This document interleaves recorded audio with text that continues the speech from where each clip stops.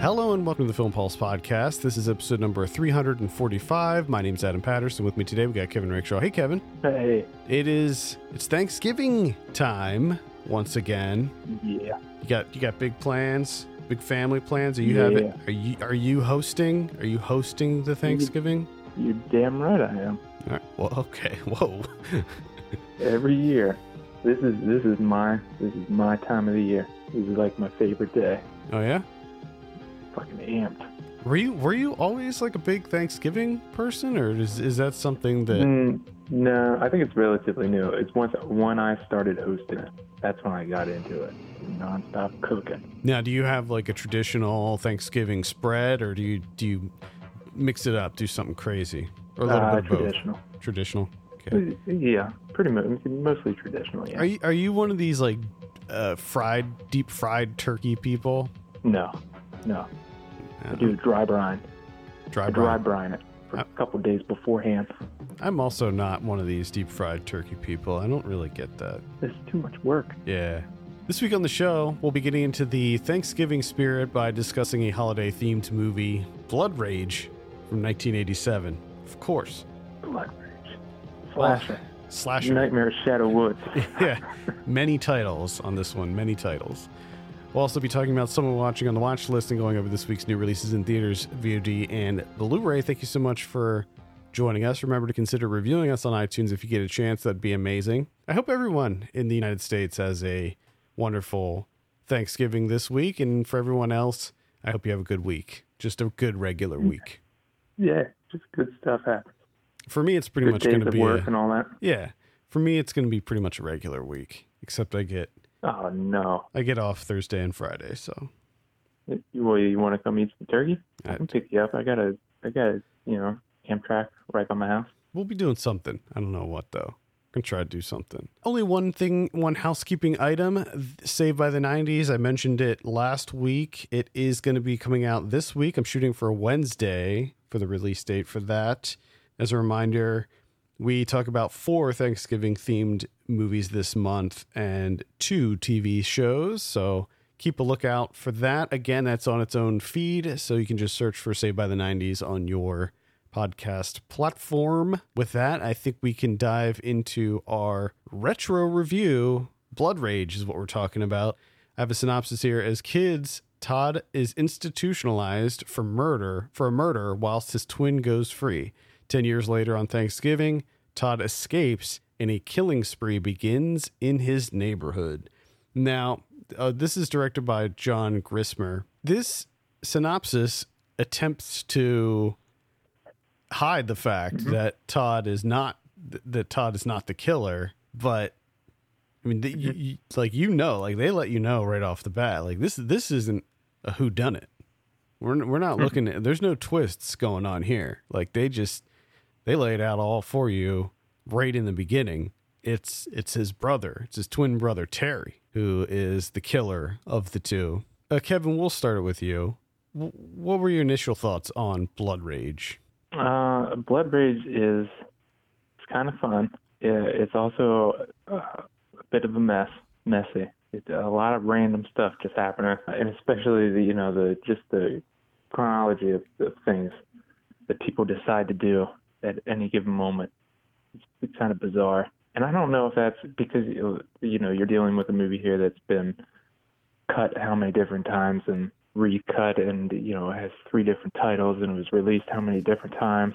So I don't know, like, if the version that we saw is that 100% like the way it was supposed to be, as it was envisioned. Yeah, I think that the version we saw was the one on Shudder. I think that one was I think that's like the original director's cut. I don't think that's one of the weird edits that happened.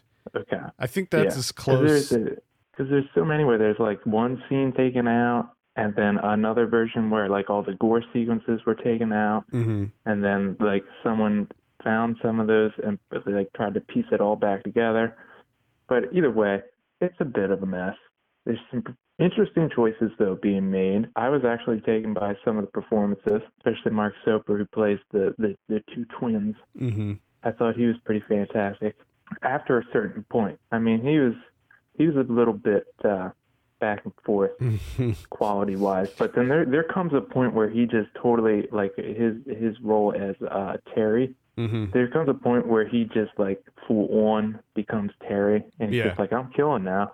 I'm having fun, and he does it with such an alacrity to it that it made it so much more fun, because he's super jovial about it. He's just having the time of his life, finally being who he wants to be. Yeah, I mean, it's like he's holding back. He's like holding all of his homicidal tendencies in for 10 years, and then all of a sudden he finds out that his brother escaped from the institution, and he's like, oh, okay, well, I can just start killing again and just blame it on old Todd. Yeah. and I do like when he does decide to just reveal himself. It's funny, you know, this movie, it seems like it would be an easy thing to do where you get the two of them mixed up. They're identical twins. One of them's a killer, one of them's not. So it seems like that would lend itself to, like, you know, one of them pretending to be the other, and, you know, that kind of trope. But they don't really do that. There are like certain sequences where someone mistakes one for the other, but they never try to be the other one. They always pretty much just play themselves in it. Which, and I don't know if that's a missed opportunity. Right. Yeah. I'm not sure. I don't either. I don't think it necessarily is, because we've seen that happen so many times, the evil twin, you know. Yeah. But maybe it could have lent itself to some interesting sequences. But I mean, as it stands, this is your pretty standard slasher movie. It's just Terry's going around killing people. Todd's trying to stop him, and the mom. But is he? Yeah. Is he though? Really, like, what is Todd doing? Todd's a blank slate. He's just wandering around this apartment complex. He's just terrified. I mean, it doesn't seem like that big of a complex, so I don't know why he's having such a difficult time finding people. Yeah, I don't know. Because, I mean, Terry's maneuvering in and out of this thing. Because I love the fact, too, that Terry is taking full advantage of Todd being back. He's making the most of it. He's going to kill as many people as possible. Because he just starts killing people like you don't even know why they're there. Like, why are they there? Who are these people? It doesn't matter. They're there to get killed by Terry. Yeah, he goes beyond just killing like his friends too. He just kills anybody. Just anybody he comes across, they're dead. I just love that he has a machete. Yeah, it's just him and his machete. Mm-hmm. Yeah, he has. Why not? He does have a variety of tools that he uses. A variety of murder implementations. But the machete is the go-to, certainly. And he loves to... He feels at home with the machete. He does, and he loves to quip that the blood all over the machete is not cranberry sauce. He says that line no fewer than 5 times in this movie. It's not cranberry sauce. He says it 5 times. And I love that. I'm pretty sure it's 3 of those are to himself. There's no one else around. Mm-hmm. Yeah. Yep. So you have Louise Lasser as the mom. She's another character who sort of makes a transformation in this. In the beginning, she's relatively normal. And then after she discovers that Todd broke out of the institution, and then really after she discovers that the killings have started again, she just loses her mind. And it's kind of hilarious, but there's a couple sequences involving her where they just linger like way too long. The phone thing where she's trying to get help and she's on the phone and she's just like, what is going on with this scene? It's weird because that scene lasts way too long. It doesn't really, like, I'm not sure what they were doing there also, outside of just, recognizing that she's trying to get help. But also, like, that's where she does her most acting. Like, that's when she really, like, delivers a performance. Mm-hmm. Like, that was her showcase, was that phone call. So maybe she was just trying to make the most of it. Because other than that, it's just her, like, drinking wine, getting super drunk, passing out, but then also being, like, somewhat sober not too long later, which I found odd, how she just, like, her trajectory of sobriety and drunkenness is just, it was back and forth, just ping-pong. Yeah, she was a little nutty in this. So this movie was part of the Joe Bob Briggs Last Drive-In Marathon last Thanksgiving, and in it he says that she's telephonically frustrated. I thought that was really funny. Telephonically frustrated.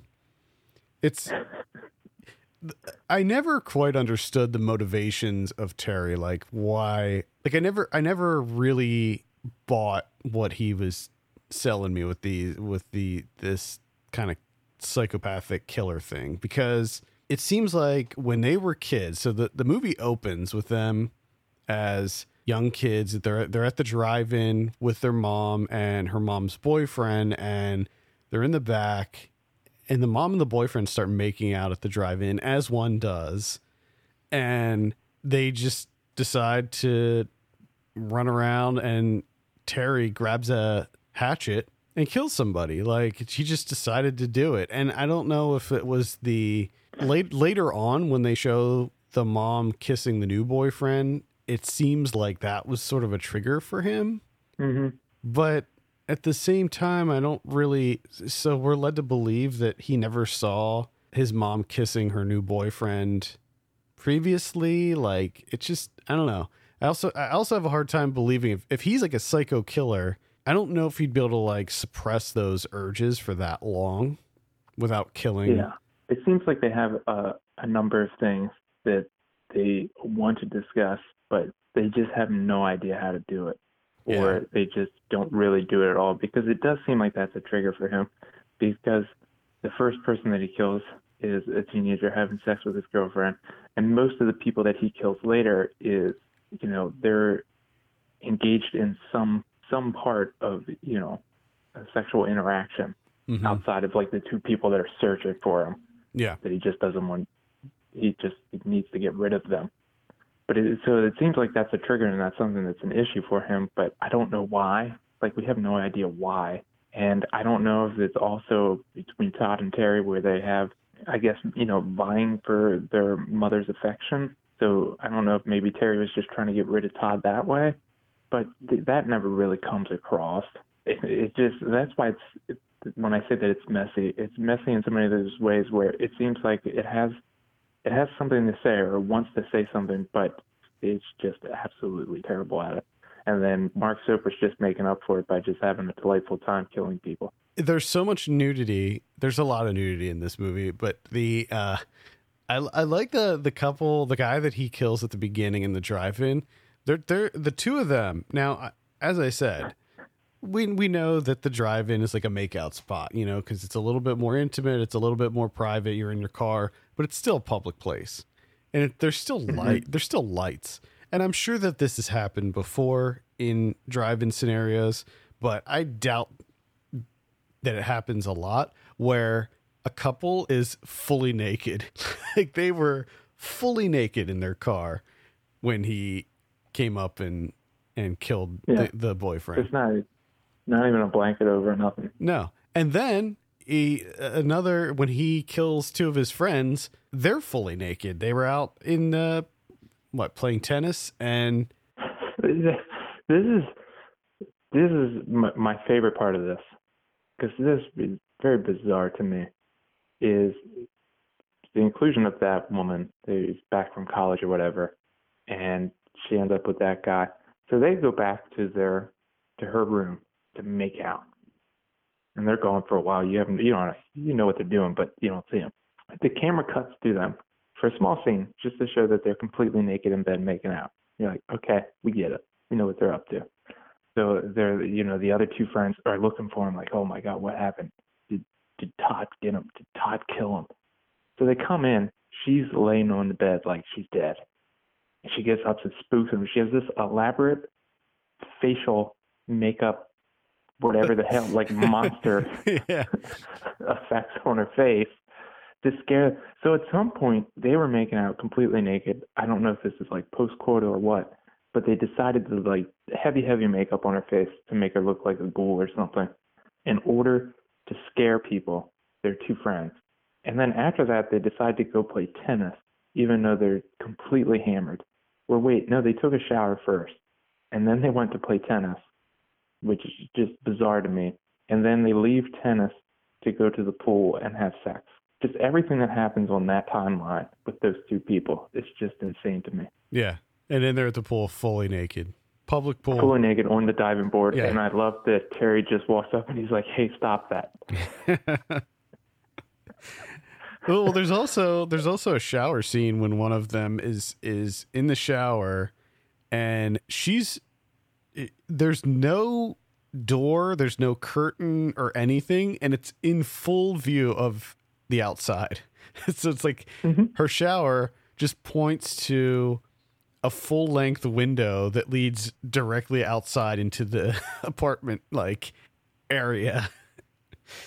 Why not?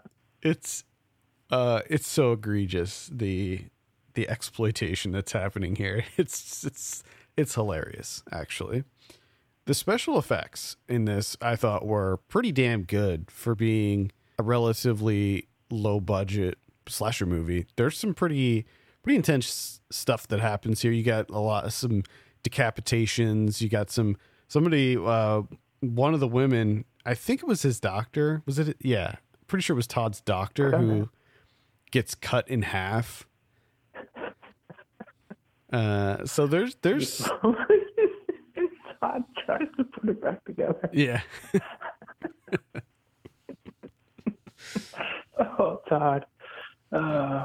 So there's some pretty good special effects makeup stuff going on here. Ed French was the guy who did the effects work, and he was actually in the movie. He was the guy who was got his head cut off. The guy who's on a date. Oh, no. He's the one on a date and gets his head cut off. I'm just remembering the guy that got his hand cut off. Mm-hmm. His hand was still moving a little bit and crushed up that can. Mm-hmm. Yeah. He also got his mind flayed.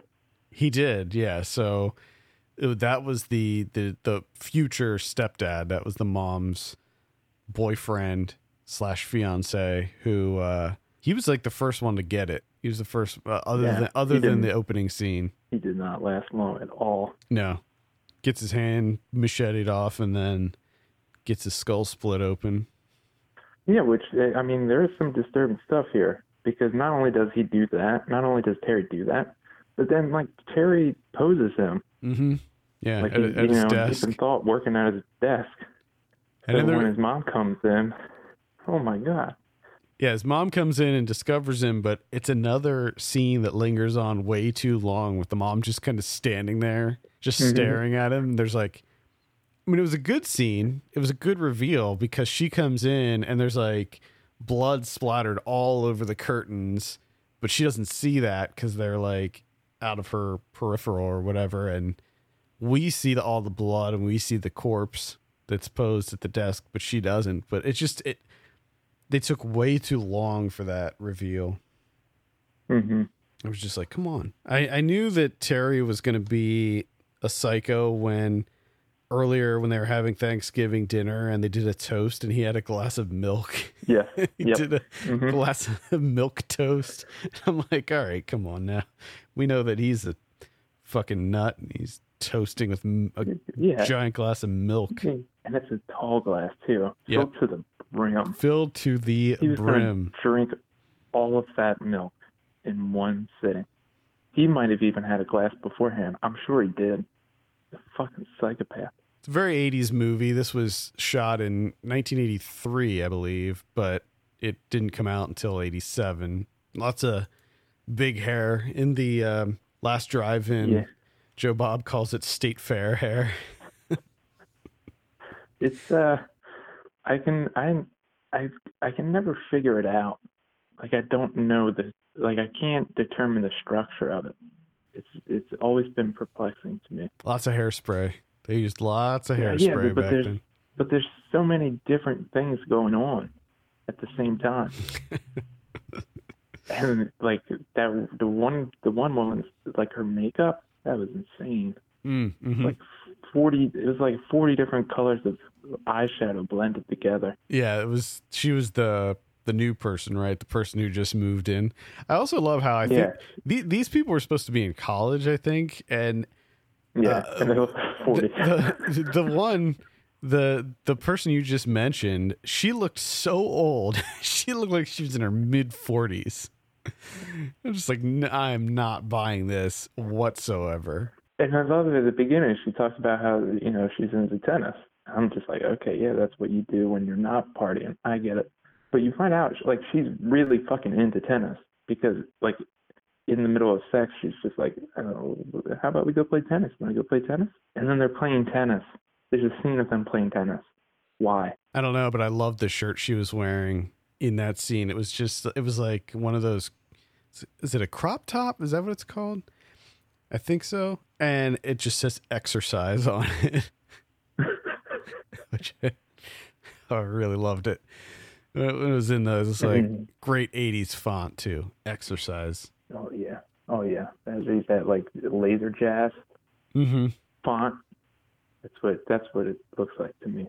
Looks like a jazzy laser wrote it. Yeah, it's great.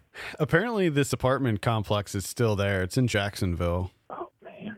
Yeah. Apparently the nature trails were North Florida, University of North Florida. Mm-hmm. That's so you could go on a Blood Rage tour. Yeah. If you wanted to. That's actually where my wife went to college. Are you fucking kidding me? Yeah, University of North Florida, Jacksonville. Has she been on those nature trails? I don't know. I didn't ask. You got to ask her. You have to show her. Because I do love that, as you said, that Terry has a kind of an assortment, a grab bag of weapons that he has at his disposal to kill people.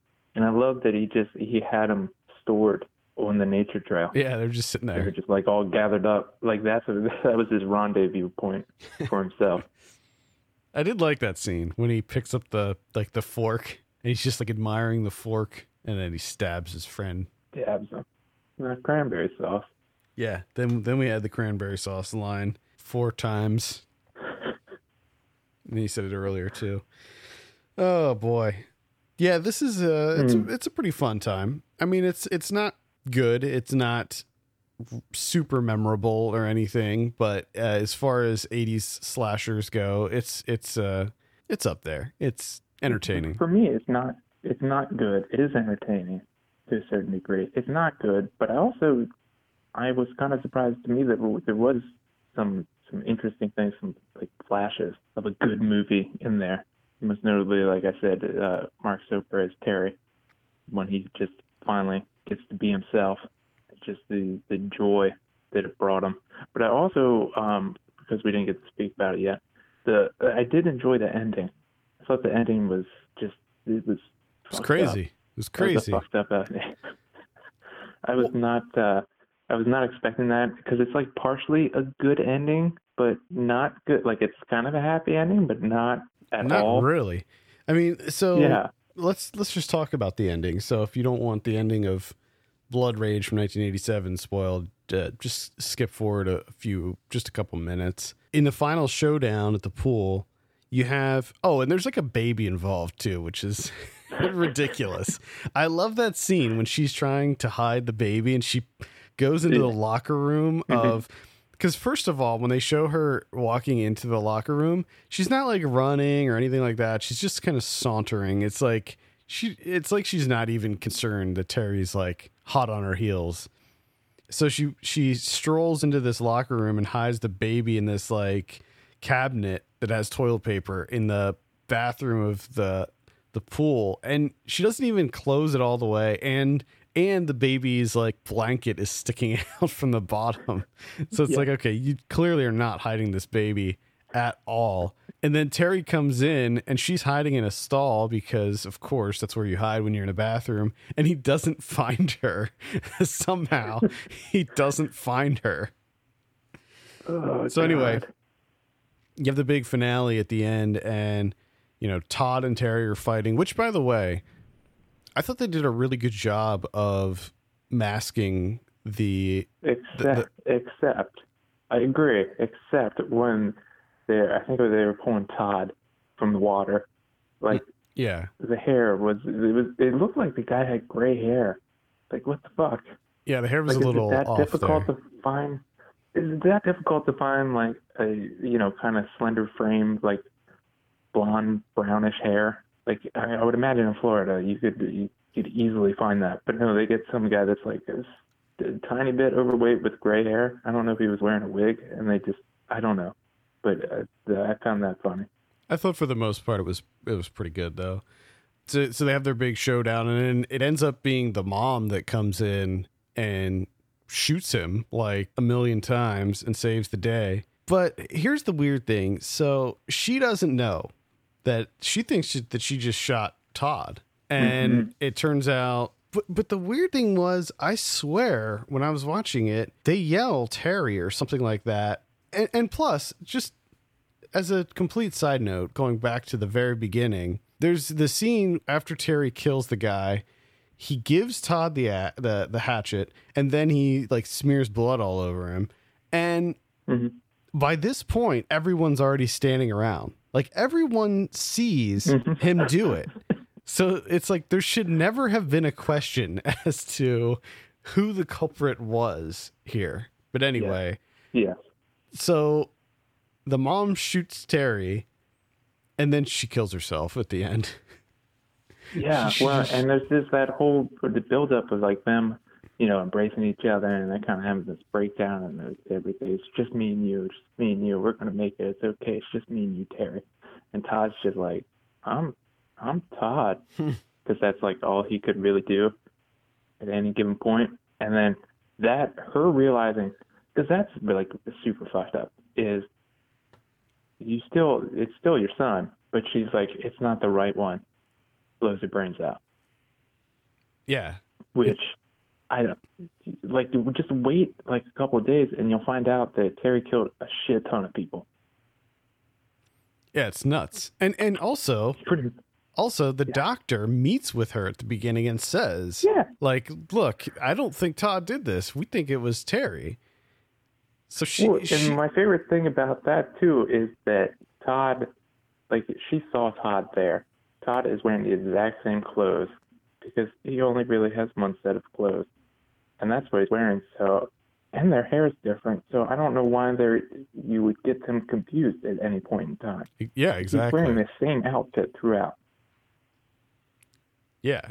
So you think that she would definitely know that it was Todd? But she did. She fucking hated Todd. She couldn't stand him. Yeah. Couldn't stand Todd. And she was just, sitting right there next to that swimming pool. It's faced with the realization that she has to spend the rest of her life with Todd instead of Terry. Boom. Brains out. Get out of there. Get out of that situation real quick. I'm surprised there were any bullets left in that gun, actually. Yeah, she did shoot him a number of times. It's a pistol with like 25 chambers. I mean, poor Todd. I mean, most of his life is his brother hacked up a guy's face with a hatchet, smeared it all over him. And of course, Todd, he's also got to be confused as to, there was about 60 witnesses that saw Terry do this, and yet he's still in the asylum, and everyone thinks that he killed someone. That's got to be really confusing as a kid. And then you get out, you're just trying to get home. Your brother kills tons more people. And then your mom kills him. And then your mom blows her brains out when she figures out that it's not the right twin. Yeah, he's in for it. He's in for a really rough life. Yeah. I mean, that's just, I don't think he's coming back from that. He already had a deep hole to dig out of, but man. Yeah, it's pretty rough. Pretty rough for him. He's probably just going to go back to the asylum and just be like, all right. I'd like to check in. For him there. The only people that he knew, one of them was cut in half. Yeah. I mean, good God. Not a whole lot of, not too many Thanksgiving themed horror movies out there. This is one of very few. There's the Thanksgiving series, which I've never seen any of. They look pretty bad. They're like, it's about like a possessed turkey or something that kills people. No, thank you. And I think there was another 80s one called like Home Sweet Home or something like that. And I can't think of any other ones that are horror movies, at least. Yeah. Pilgrim, which was the Into the Dark one that I mentioned a couple weeks ago. That's pretty much it. Not too many. All right, what are you going to give Blood Rage out of 10? Man, this is tough. This is tough to like a 5 maybe. Yeah, I'm just gonna go. I rated this on Letterboxd when the first time I saw it a couple years ago, and I gave it a 2.5 on there. So I'll stick with that and say 5 out of 10. And that's Blood Rage again. That's on Shudder, and you can watch it. They have both versions. They have the one without the Joe Bob stuff and the one with the Joe Bob stuff. I would recommend the one with the Joe Bob stuff because he's always great to have when you're watching a horror movie. All right, let's go over some of what we've been watching on the watch list. I believe it is your turn to go first, Kevin. Oh yeah, we got a couple of Thanksgiving movies here. Uh-oh. So Rocky, 1976, Rocky Thanksgiving movie. It's got a Thanksgiving scene in there. So we watched Rocky, Sylvester Stallone. Oh boy. Okay. Boxing movie. Yeah, I don't know if I've ever seen Rocky. Maybe I have. I don't know. But number one, I didn't realize that Talia Shire played Adrian. Didn't know that. And I also didn't realize that her character is like absolutely nothing of a character. Like she does nothing in this movie except lose a hat and yell out Rocky in a super crowded auditorium. But he heard her. I mean, it's just pandemonium there. And she's just calling out, and she's not even really yelling it that loud. She just kind of yells it out very meekly. So, and I mean, so much of this movie is hinged on, because I mean, for the most part, there's not a whole lot of boxing in this movie. It's not really a boxing movie, except for that, you know, the ending. They build up to it, which I think they do a great job of building up to that. But so much of this movie is based on that relationship, right, between those two. And to me, that just, they didn't work at all because most of the beginning of that relationship is just Sylvester Stallone and what's his buddy's name, Paulie, just straight out harassing her, just fucking harassing her. Because Paulie takes a turkey. That's the Thanksgiving scene. He takes the turkey out of the oven, throws it in the alley. And he's like, "Get the fuck out of the house. Go on a date with him." So the beginning stages of this relationship are just awful. And then them actually getting together, they don't really do that much. They just kind of sit together and don't really talk that often. And then, there's the whole big thing at the end where she loses her hat and goes running to him. And I'm just I'm just not feeling that section of the movie at all. But all the boxing stuff, I thought worked pretty well. All and right. it's fantastic looking. 1970s. Yeah. At that gritty, the working class. And that's Rocky. Sticking with the Stallone theme, I saw the new Rambo movie this week, Rambo Last Blood. Finally caught up with this. This is not very good at all.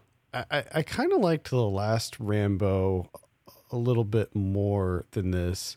I know that the last Rambo wasn't very well received either. I think it was just called Rambo, the last one. But this one, I don't know. There's something about it. I guess I didn't find the story to be very good at all.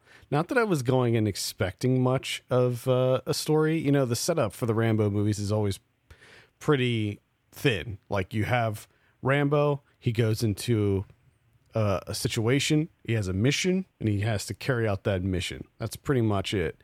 This one is a little bit different in that it's like a more personal story for him, and they try to bring in this PTSD stuff where he's still doing, he has a ranch and he's helping rescue people during this big storm and stuff at the very beginning, which I don't really know if we needed that scene, honestly. And he's having these flashbacks and stuff. He's on medication, and then we're introduced to his niece. She's just kind of in here. Apparently he's been really busy since the last movie, and he's got this whole ranch set up, and he's got a niece, and he's living with her grandmother. And then she decides that she wants to go meet her father. She never knew her father. and he's in Mexico, and Rambo's like, it's dangerous, don't go. You know, we are keeping you here because it's safe here. You don't want to go down there. He's bad news. And she's like, no, okay. But then she goes anyway. And she meets her father. He rejects her. Her friend, who is also down there, is like, hey, let's go, you know, forget about this. Let's go have some drinks. Somebody at this bar in Mexico roofies her, and she ends up being sold into sex slavery. And a large portion of the movie is Rambo trying to rescue her. And then it turns into this like revenge thing where Rambo goes after these people who took his niece. And it is now the last Rambo movie, which took place in Myanmar, was really, really violent. I mean, it was like really violent, more so than the other Rambo movies, like by a long shot. This one puts all of those to shame, puts the level of violence in this movie is out of control. Like, it is so gory and over the top. It is insane. Now, that's not to say I didn't enjoy myself watching it. I was just shocked at the level of violence in this. I mean, it almost goes to like horror movie territory. The way that he kills people, like he'll blow off somebody's head, but it won't be like clean.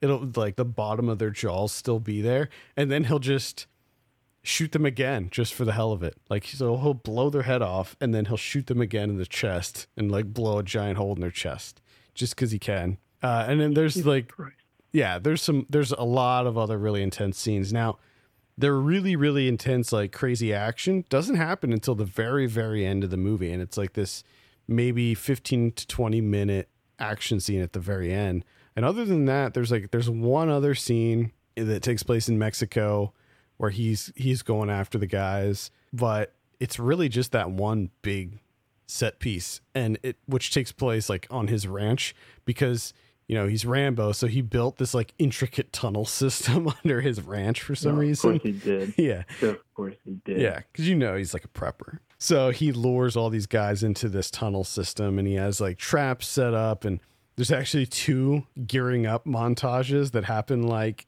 2 minutes apart from each other, which is a little egregious. But overall, I do see the problems with this movie. I think that it's problematic on like just a political level. I don't think that he should have had like the big bad enemies that he's going up against, Mexico in this case, because I think that there's already enough, you know, strife happening between the border wall and all that nonsense. Yeah. I think that this just sort of fuels the fire, and I don't think it was a great decision to do that. Well, I think that's the only reason those Rambo movies exist anymore. For me, I tried to separate myself from the subject matter and just sort of enjoy it for a big dumb action movie. And I think that's the problem, is that it's trying to be more than a big dumb action movie. Yeah.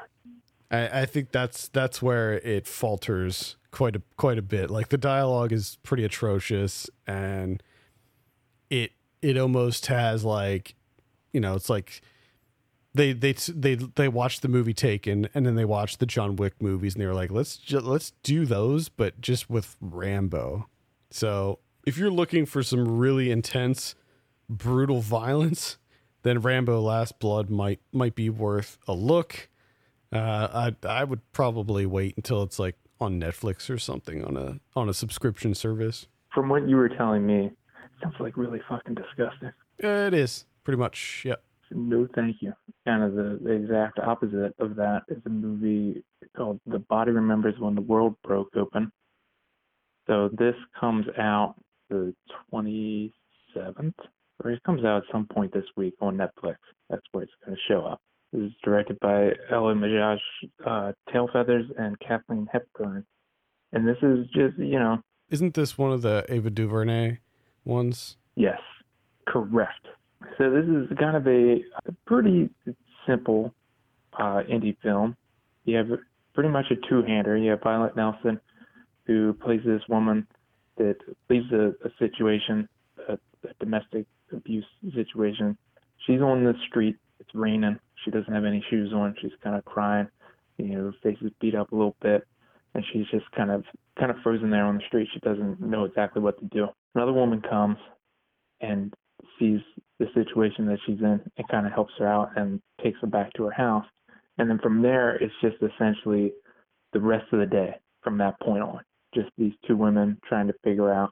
So the woman is trying to help her, is, trying to keep her from going back to the situation that she just got her out of, trying to find her a safe house, trying to help her out with her clothes and stuff. And she has her own things going on. And Violet Nelson, the woman escaping the domestic abuse, is she's kind of making excuses that, he's not like this most of the time. And most of the time he's a really nice guy and he doesn't really mean it. And another thing is that she's pregnant. So there's an added concern there that he's going to do it to the baby, and she's trying to, talk her into, you should go to a safe house, you should do this. And it's just this relationship that develops between the two of them, two complete strangers, over the course of a day. And I forget at what point it is. I think it might be after, when they get to the house, or at some point. I think I could be wrong, but to me it felt like it was a one shot from there on out. The large majority of this movie is just a one shot, just the camera trailing the two of them. Yeah, I'm reading here that almost the entire film is shot in one take, although there were supposedly some hidden cuts in there. Yeah, which I couldn't be, and it's not like in your face. It's not like they're showing off, oh my God, look at what we're doing. This is one shot. Yeah. You don't really realize it until you kind of you're like, hey, wait a second. I don't know if it's cut for a long time. Yeah, I love it when that happens, where it's just, if it's a really organic thing where they're not drawing your attention to the fact that it hasn't cut yet.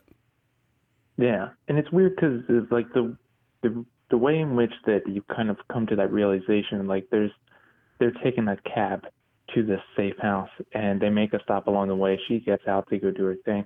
The other woman decides to get out while she's waiting, and the camera gets out before her, so you can, you can tell that there's someone holding the camera getting out of the cab to follow this person. But you would think something like that might take you out of the film. I didn't think it did. And that was the only time where I would kind of realize, hey, wait a second, I don't think they've cut. Have they cut at all? I know they did in the beginning, but that's what I mean. I think after 10 minutes maybe. I think from then on out, it's a one shot. Oh, that's great. Shot on 16 millimeter too. Yeah, it's pretty phenomenal. I mean, and it's simple. It's just a relationship between two strangers dealing with the heavy subject matter, but there's some comedy in there. There's a little bit of everything going on. And you said, when is this hitting Netflix? This week. I think it's the 27th. I think that's what I read, but that's a Wednesday. I don't know if stuff comes out on Netflix on Wednesday. It might. Maybe. It might. I think I have an email about this. I'll be sure to add it to our VOD calendar on the site. I would heavily suggest it, checking it out. To me, it's one of my favorites of the year. Yeah, I'll definitely give it a look before the end of the year then. Rambo was the only first-time watch that I had this week, and the only other one that I'll mention here is RoboCop. So I got the limited edition Arrow Blu-ray that's coming out this week, and I gave that a look in preparation for a Blu-ray review. And I don't know how many times I've seen RoboCop over the years. Many times. And I can say that this is probably the best version that I've seen to date, quality-wise. So this is a new 4K restoration of the film.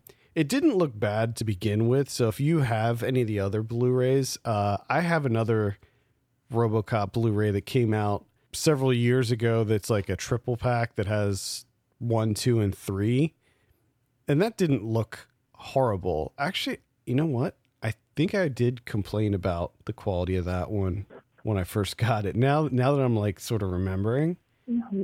And I even think that I got rid of the Blu-ray, like I sold it or something because I couldn't stand the quality. So this is like the ultimate version of RoboCop. The box, it's like it comes in this really nice box, and it has this like 80-page book with it. It comes with a poster. It has stickers.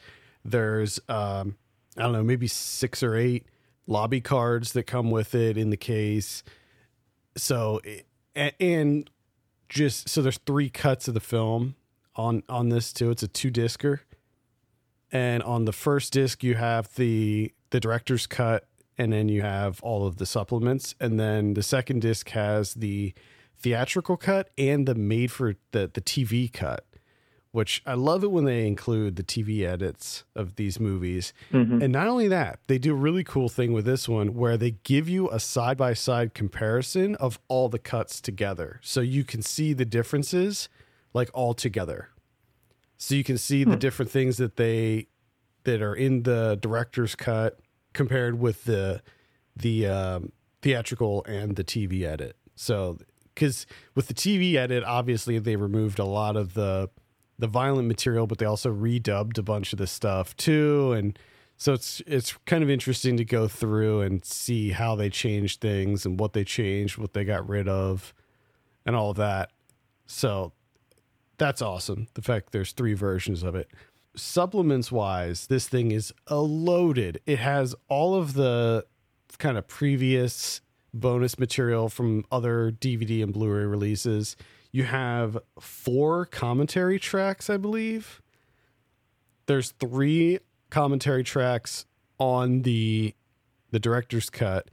The one with Paul Verhoeven is that's an older one. That's from a previous release that was recorded in 2007. And then you have some newer ones on there too. And then you also have 1 commentary track for the theatrical cut that was with Paul Verhoeven and I believe Michael Miner or maybe Edward Neumeier, who were the writers. If you're a fan of RoboCop, I would highly recommend picking up this Arrow release because it is pretty impressive. Lots of there's deleted scenes. There's all kinds of making of things. Really good stuff in here. You like RoboCop, right? Oh, hell yeah. Yeah, it's a classic. It's a classic. Ooh, love me some RoboCop. The only other thing I have, and I don't really have much to say, is just, watch the Thanksgiving classic that is Prisoners. Oh, there you go. I guess that's the tradition now. I still like it. It still holds up. Still like that movie. I need to rewatch that. I haven't seen that since it was out. Okay, let's take a look at what we have in theaters this week. Not a whole lot coming out in general. So I think this segment's going to be pretty brief. We got Knives Out is getting a wide release on Wednesday the 27th. There you go. Are you excited for this? I kind of am. I'm a sucker for a whodunit. Me too. And Rian Johnson directing it? Yes, please. Also, yeah, that one of those, great cast too. Yeah. Well, and that's the thing is, as soon as you, throw that question out there, whodunit? I need to know. So, I saw a trailer for it. Now I need to know who did it. Yeah, can't wait for that. I'll definitely be seeing that this week. We also have Queen and Slim coming out on the 27th as well. I'm excited for that one as well. Yeah, I thought that one would appeal to you. This is the one with Daniel Kaluuya and Jodie Turner-Smith. Yeah, it looks good. Yeah, looks pretty good. Looks like a Bonnie and Clyde story. Actually, you know what? No, it doesn't. I was going to say Bonnie and Clyde story because it is about a couple who's on the run, but it's not really. The circumstances are quite different. Yeah. Either way, it looks quite good. So I'll be looking into that one as well. That's it for theaters. That's all we got. I noticed when you said that, and then I realized that it's 2 movies.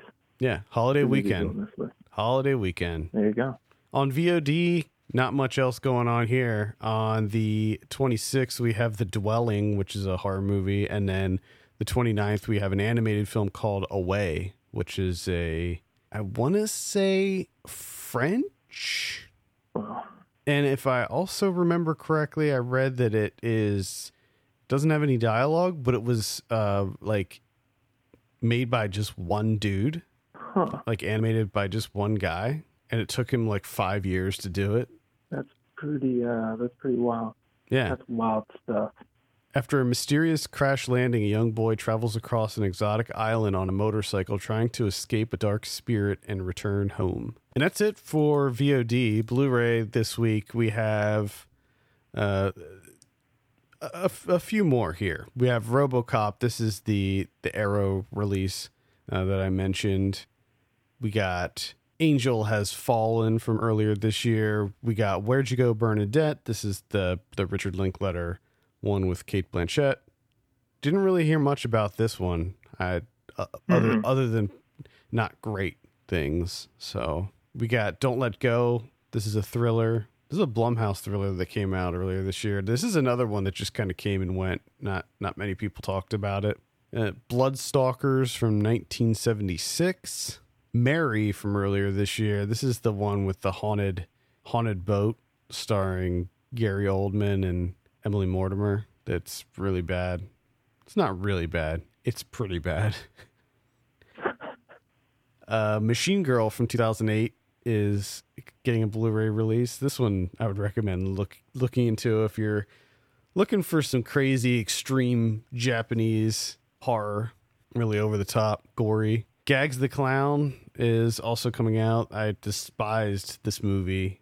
I saw it at a festival, I think, in 2018, and boy, did I not like that one. Mr. Wrong, starring Ellen DeGeneres and Bill Pullman from 1996. Finally coming out on Blu-ray. Been waiting. Mr. Wrong. Man, the things they decide to put out is bizarre. It's the thing is, it also seems very random. Mm-hmm. Exactly. Like there seems to be no rhyme or reason to their releases. Like what made them finally decide to release Mr. Wrong on Blu-ray? Like, was there something? I would like to know. People are just clamoring for it, I guess. People have been dying for Mr. Wrong. That's pretty much it for Blu-ray. What about Criterion's? We have two. Both of them starring Bette Davis.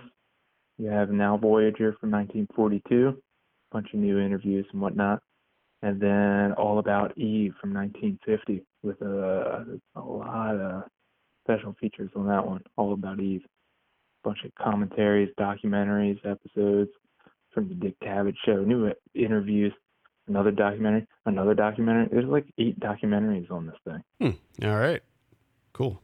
I think that's going to do it for this week. Thank you so much for listening.